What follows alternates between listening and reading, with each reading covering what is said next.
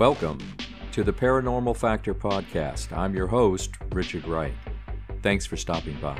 This is the place to explore mysteries, investigate the otherworldly, and share stories of the inexplicable and the strange. You see, within the realm of our daily, ordinary lives, there is a paranormal factor always waiting to reveal itself. So let's begin exploring together the truly weird. Welcome, listeners, and thanks for joining us on the Paranormal Factor podcast. In this new episode, we take a look at a great UFO story, the Valensole UFO sighting.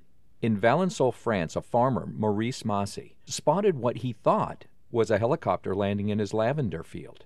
Well, he was annoyed and approached it, only to find out it was actually an oval-shaped object resting on four legs. Massey later claimed that in front of it stood two figures, not quite 4 feet tall, dressed in tight gray-green clothes. Their heads were oversized and with sharp chins, their eyes large and slanted, and they were making a grumbling noise. One of them pointed an object at him, he reported, and he was immediately paralyzed where he stood. When he regained his mobility, the object had already flown off. It's an impressive tale of a UFO landing and an encounter with aliens. And we'll get to this great UFO story in just a moment, right after I remind you about the Paranormal Factor Podcast Facebook page. Every day, Monday through Friday, there's new paranormal and supernatural material for you to explore.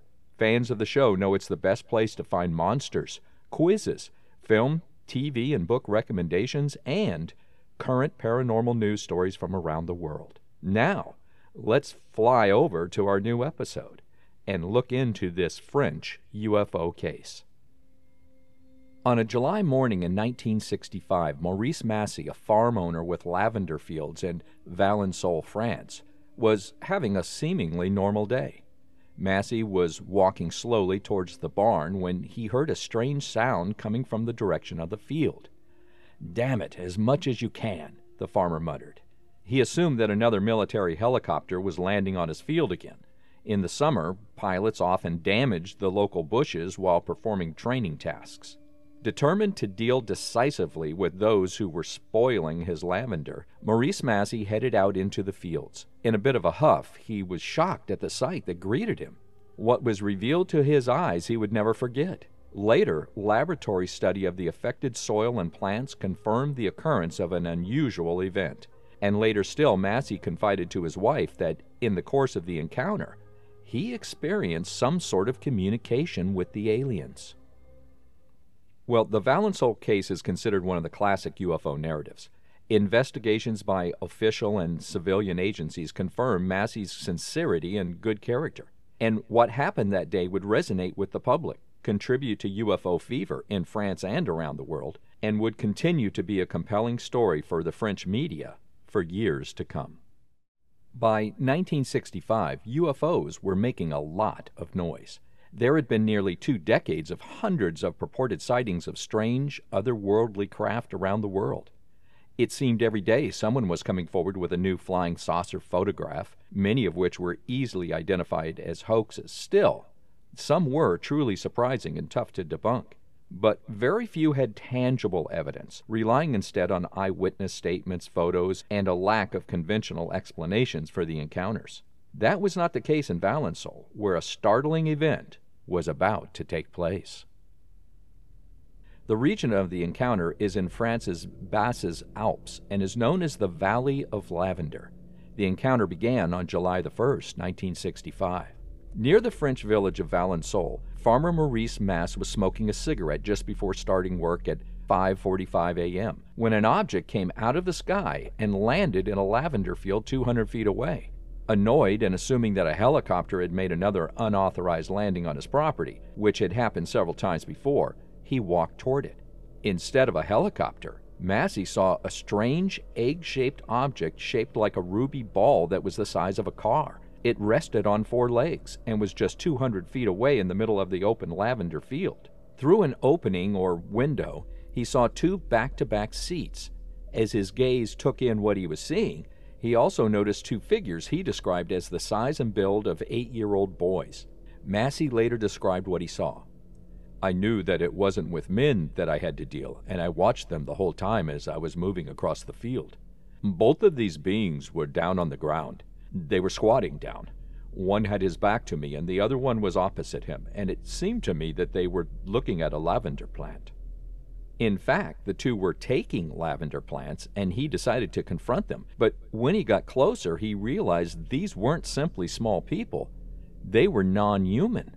The creatures had bald and large heads of a pale color, a sharp chin, and eyes elongated to the temples. They were wearing heavy blue and green jumpsuits, and most strikingly, they were unaware of Maurice Massey.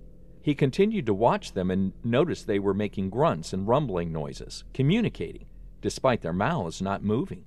Finally noticing the man, one of the creatures flinched and turned sharply in the direction of the ship. The second humanoid, a few feet away, held out a long, thin hand with a strange tube clenched in it. Pointing it at the farmer, the alien slowly backed away.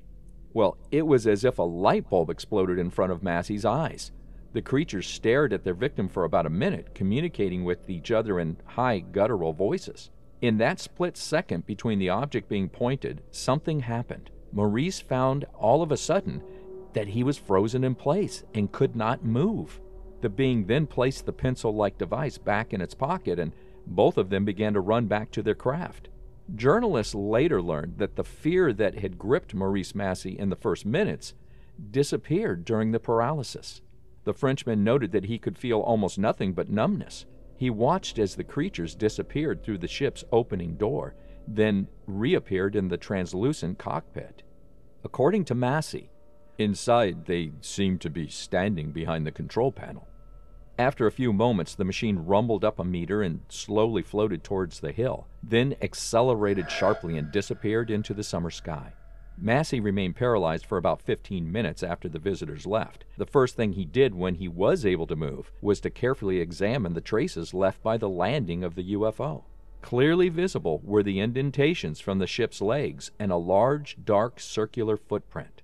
Having made sure of the integrity of the prints, Massey rushed to the city to his friend, the owner of a cafe, and told what happened to him. Maurice's friend then contacted the police on his behalf.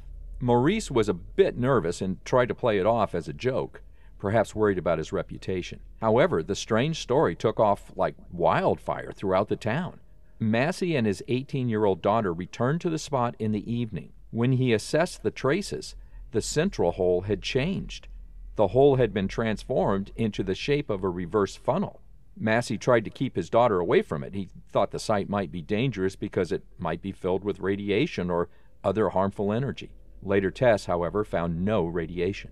The story soon became known to reporters and government officials who became frequent visitors to the farm. Government officials would visit the farm and would return several times to reveal the strange things happening at Maurice's farm. There was a flat imprint in the field where Maurice had noted the craft had landed. It also appeared to give way to a cylindrical hole about 12 inches deep. This hole radiated into 4 flat grooves, creating an X shape. First, the landing area was initially wetter than the rest of the field, but eventually hardened to such a degree that it felt like concrete. This is notable because previously it was an active field with lavender growing in it, so the dirt was pliable. Analysis of the dirt and plants nearby showed a higher concentration of calcium than normal. Lavender near the landing site began to wither and die, and immediately there were health consequences of the incident. Maurice Massey began to suffer from nightmares, often sleeping for 12 hours and feeling very sleepy. He was not able to remain awake for more than 4 hours at a time. Again, this is unique because he was a working farmer at the time and used to physical labor and long days. In addition, he complained of apathy and a lack of interest in life. But the most interesting thing was told by his wife in a conversation with French UFO researchers. It turns out that her husband confessed to her that the creatures gave him some important information when he stood in front of them, unable to move. What this information was? Well, Massey vowed never to tell anyone, and so it passed that on May the 14th, 2004, Maurice Massey passed away, taking with him the secret of any message the aliens might have communicated. During a later interview, Massey was shown a drawing of an unidentified flying object that had landed in Socorro, New Mexico in the United States. Massey said the depiction on the paper matched the craft he had seen in his field. For several years after the incident, Massey was unable to grow crops in the spot where the UFO had allegedly been located. Interestingly, Massey came to consider the encounter a spiritual experience and said he looked upon the site as hallowed ground that should be kept in his family forever. But skeptics, well, they had a theory that provided a possible explanation for the stunning UFO event. Skeptics point to a plausible explanation that presented itself a short time after the alleged UFO sighting. On July 4, 1965, just days after the encounter, a theory that it was a helicopter was highlighted in an article of the French newspaper Le Monde. The article stated the French military considered the craft to be nothing more than a light army helicopter, the very thing Massey himself originally thought at the outset of the incident. The military thought it was most likely an Alouette 2 or 3 type of helicopter. There had been known maneuvers codenamed Province 65 taking place in the region since June the 29th, which included these types of military craft. Since Valensole was just 19 kilometers from the exercise zone, they felt almost certain that the aircraft would have flown over the Valensole area. They further stated it was entirely possible a helicopter could have landed in Massey's lavender field. Yet that didn't convince others that a truly amazing encounter had indeed occurred on Massey's farm. Aimé Michel, one of France's most prominent ufologists, and Flying Saucer Review editor Charles Bowen, interviewed Maurice Massey on August the 21st, 1967. With some years now past, he appeared much calmer than 2 years ago when Michel last saw him. Massey had long since plowed over the imprint marks, but there was still clear proof of the earlier event, according to Michel. At the landing site, he said a circular area of land in the midst of the precise rows of lavender plants still remained, with only a few weeds growing. The area is about 3 yards in diameter, the investigators wrote, and around the perimeter, a number of lavender plants are stunted and withered looking. They are certainly not healthy plants like those in the rest of the field. In November of 1968, French astrophysicist Pierre Guérin was able to easily distinguish the site from the rest of the farm, as the site was now overgrown with weeds, but still, no lavender could be spotted. On a subsequent visit in March 1969, the location was still clearly visible. During the same visit, Guérin interviewed Mrs. Massey at her house while her husband was at work. Mrs. Massey revealed that her husband thought about the entities almost every day, and that he also thought that the meeting was a spiritual one. So, did Maurice Massey actually encounter a UFO and its alien occupants? This is a compelling case that seems to have the feel of authenticity about it. Skeptics have not put forth any theory that successfully explains what happened on that July day in 1965. And what are we to make of the helicopter theory? Well, first, it stretches credulity that Massey would not have been able to recognize a helicopter, no matter what model it was. And remember, he was expecting to see a helicopter. His description of the craft he encountered is about as far from a helicopter as you can get. And even when a helicopter lands temporarily in a field, it's unusual for crewmen to disembark. And the sound of the craft that he reported is nowhere near the whoop, whoop, whoop sound a helicopter makes when landing or taking off. And the physical signs of a landing on the ground, as well as the strange aftermath of vegetation being severely affected, was witnessed by many investigators, researchers, and media personnel. And finally, it makes little sense that Massey would have held on to this event privately for decades if it had simply been a hoax. Even over 58 years later, the sighting continues to be a topic of debate and interest. Some believe the sighting was clear evidence of extraterrestrial life, while others, well, they say there must be a more rational explanation. After all, the alternative would require acknowledgement that an actual alien encounter really did occur in 1965 at Valensole, France.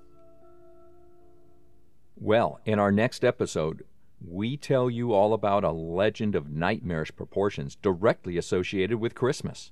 The Krampus is a very scary creature, It's a horned entity in Central and Eastern Alpine European folklore who, during the Advent season, is a terror for children who have misbehaved.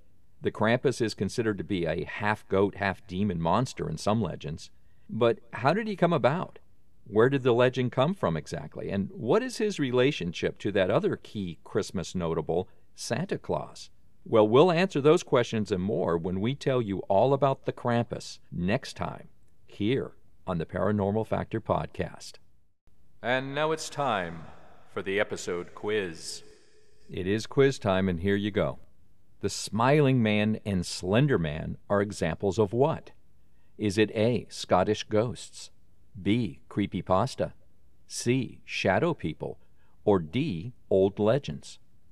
Once again, the Smiling Man and Slender Man are examples of what? Is it Scottish ghosts, creepypasta, shadow people, or old legends? And the answer is B, creepypasta. The Smiling Man and Slender Man are both creepypasta stories. And what exactly is creepypasta? Creepypasta is a horror-related legend which has been shared on the internet. The word creepypasta is a combination of the words creepy and copypasta. Copypasta represents viral, copied and pasted text, the kind that gets posted all over the internet. Creepypastas emerged in the 1990s when the text of chain emails were reposted on internet forums and Usenet groups. Many of the earliest creepypastas were focused on the paranormal.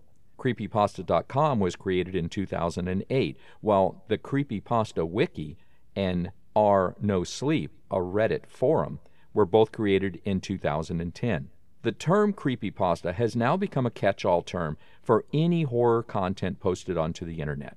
Some classic creepypasta include The Rake, Slender Man, and Ted the Caver. These stories are usually fictional and not based on real events, but they can be disturbing. And like anything on the internet, fact-checking is a must. So think of creepypasta like urban legends. Their real purpose is to tell a good scary story, not unlike the goal of a good horror film. There have been some strange occurrences of some creepypasta supposedly crossing over into reality. For instance, people actually began reporting encounters with Slender Man. That is, real encounters. And there was even a theory that people's belief in him allowed him to cross over from imagination to physically manifest into our world. Likewise, there have been many reported real-life encounters with rake-like creatures. Such blurring of legend and reality also applies to the Smiling Man. If you'd like to hear more, well, check out Season 3, Episode 39, right here on the Paranormal Factor podcast.